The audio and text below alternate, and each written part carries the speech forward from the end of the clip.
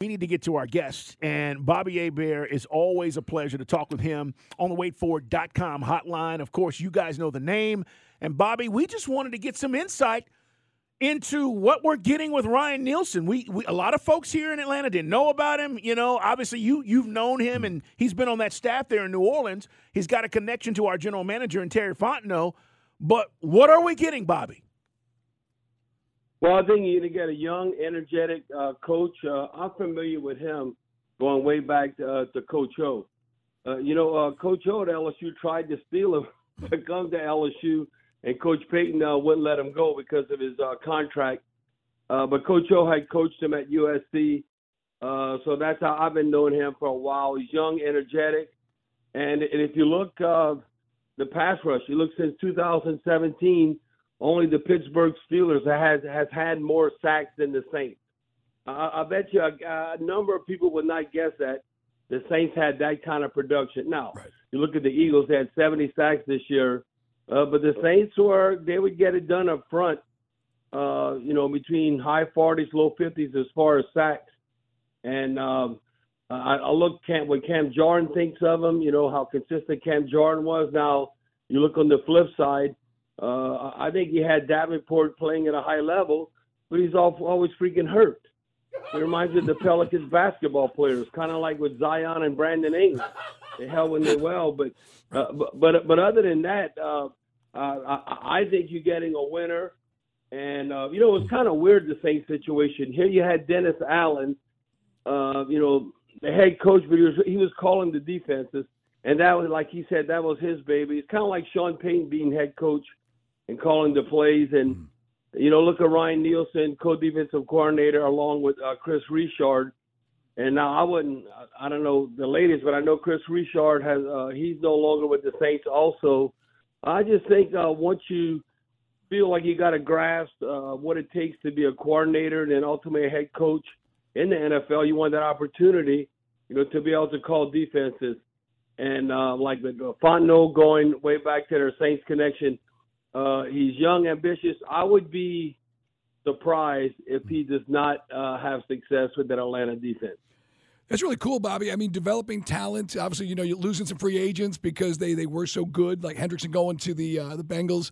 This is a guy that, what you consider he can improve what we got, because we got to get some talent in the free agency and in the draft, but you could say he's develops young talent. Well, he's now think about this. He didn't even know how to put on his jock. He didn't even know how to even where do the football pads go. How he developed David Onyemata. David Onyemata, all of a sudden, he's from Africa and he's playing in Canada, and they said, well, you wanted to come out for the football team? He's just going to school.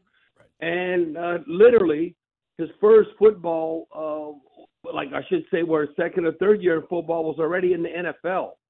And so how David Onyemata developed as a defensive lineman, that's a lot to do with Ryan Nielsen.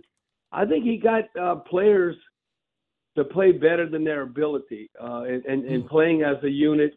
And when you can get that and you have that continuity, I know how, even though they're in position, but how highly DeMario Davis thought of Ryan Nielsen.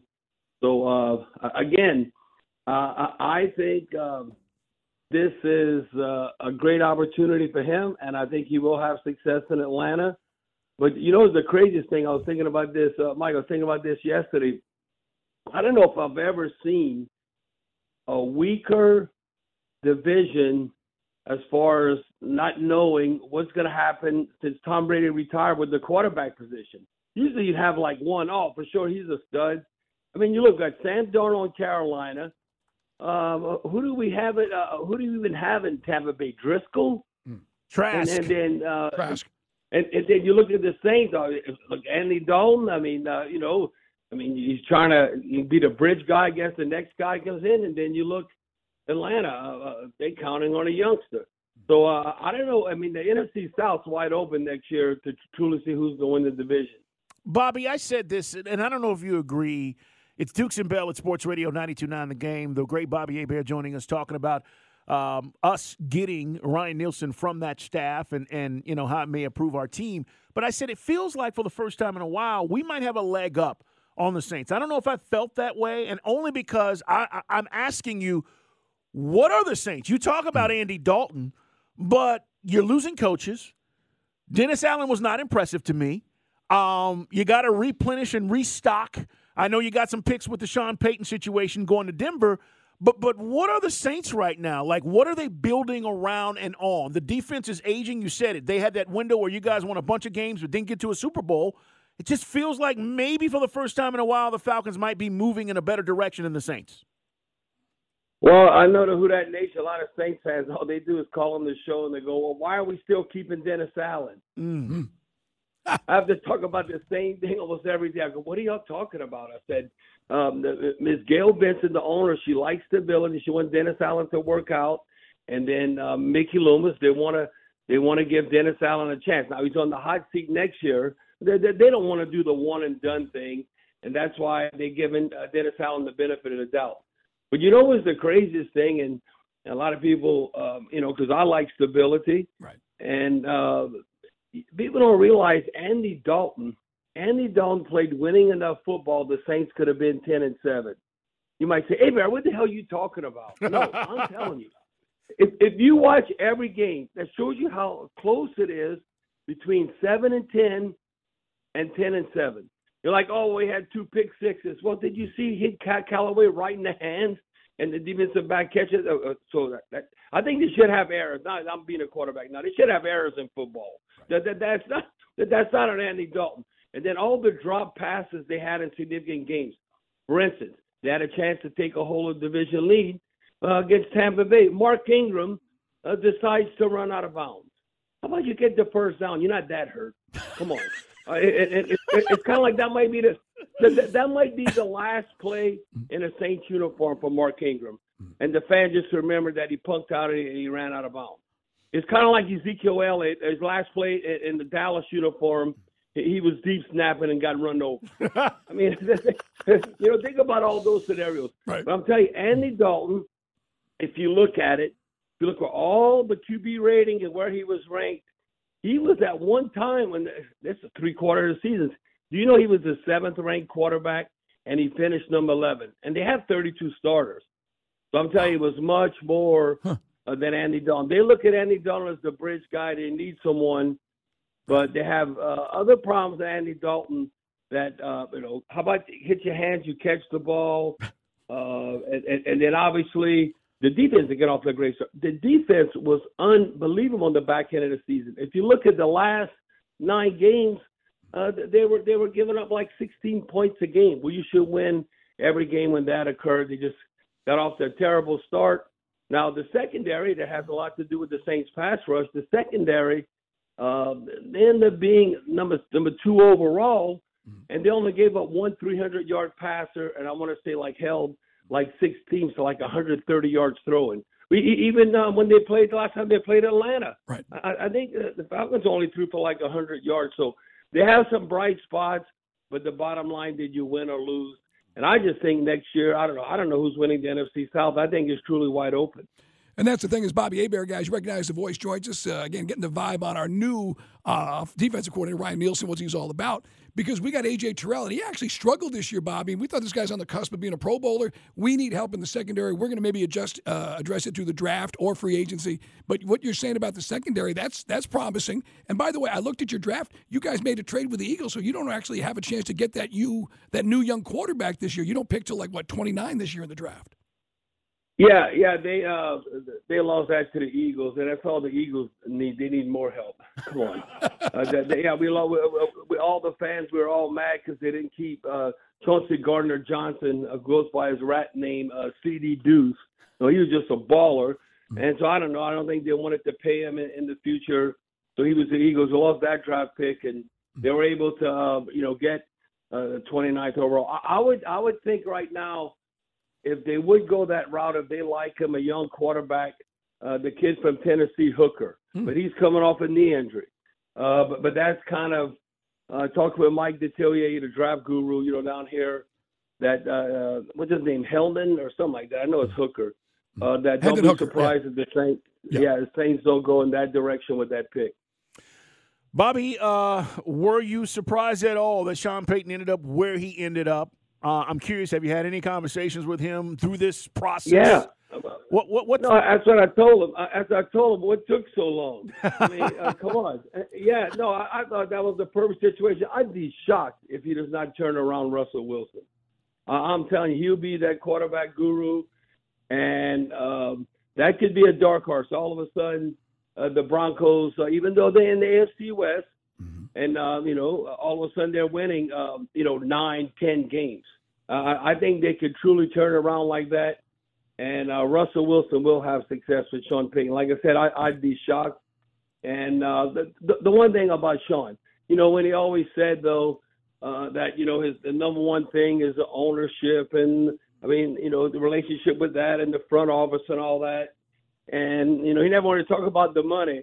I said, man, it's always about the damn money. No, Sean wanted to be that $20 million a year coach. I'm telling you, and he – and I think he'll earn that money and being with the the Walton family, the Walmart money and all that stuff. I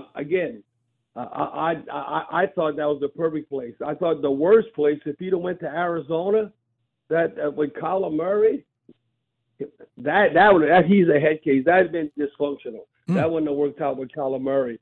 Because Kyler Murray kind of reminds me sometimes of Jeff George would attack June Jones. I go, what is he doing? I never forget that. So I see Kyler Murray, attacking his head coach. Sean Payton wouldn't have wanted any of that. It is Bobby Hebert giving us some good stuff today, man, on a Thursday. Bobby, again, legend. And for those our younger audience, Bobby was a lovable Falcons quarterback as well. He joins us here on the WadeFord.com hotline. Hey, by the way, you will eventually get some picks from the Broncos for Peyton. Hey, is LSU going to challenge Alabama this year in the West? Because you had the number 6 recruiting class, and I thought Kelly did a hell of a job last year from where I saw him in that first game against FSU and how they finished. Yeah, I think the key is Jayden Daniels, the quarterback. Him coming back, and I tell you what, he's going to build upon what he did last year. So I don't know if they could overtake Georgia. That's hard to say. Alabama, but they're going to be in the hunt. They could be in the thick of things right there. And again, to be the best, you got to beat the best. I don't think the Georgia Bulldogs. That's kind of measuring stick, Georgia or Alabama, and the LSU fans know that.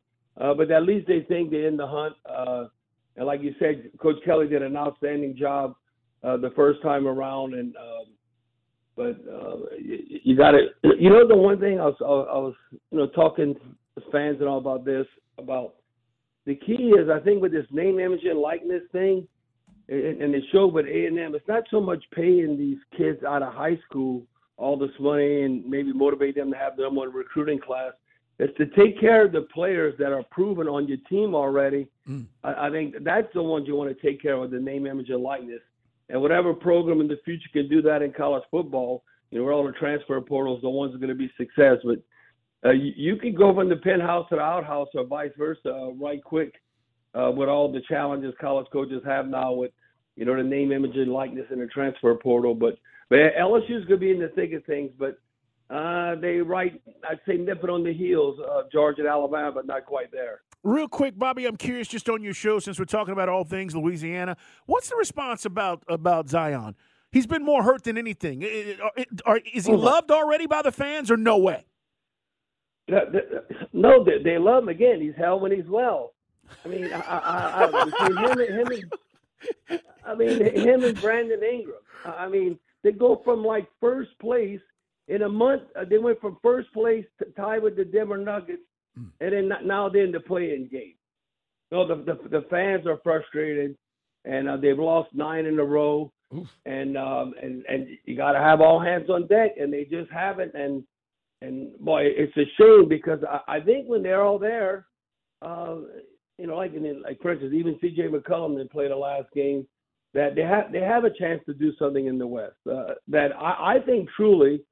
That if you look at all the teams in the NBA, that and when they're gelling, they're probably in between, I'd say number 6, 7, or 8 out of the East and the West combined. I think they're that good. But then you got to be healthy, you got to play. And so, yeah, it'll be interesting to see. The Lakers are coming to town this Saturday. They're playing at Dallas. For instance, they were ahead of Dallas. The Mavericks are now one game ahead of them in the division. And then the Lakers come down. They want to keep knocking down the Lakers, though, because all those draft picks when Anthony Davis went there, it benefits the Pelicans the worse the Lakers do. So they have no love loss, so to speak, for Anthony Davis and the Lakers. But, I think coming out of the West, they could be, 4 to 5 overall. But right now, it's flying. We can't wait for the All-Star break to maybe they could come back strong after that. But, Zion Williams is unbelievable. But I don't know. He's like a Ferrari or a Lamborghini or something. And I don't know. I never was fast enough to have my hamstring messed up. And then, when it's running, it's awesome. But now, I don't know, bad spark plug. So he's not out there. So basically, he's got more miles vertically than horizontally. Hey, Bobby, it's always great catching up, man. He's held when he's well. We're going to use that one. We'll talk to you soon, man. All right. Take care, man. Okay.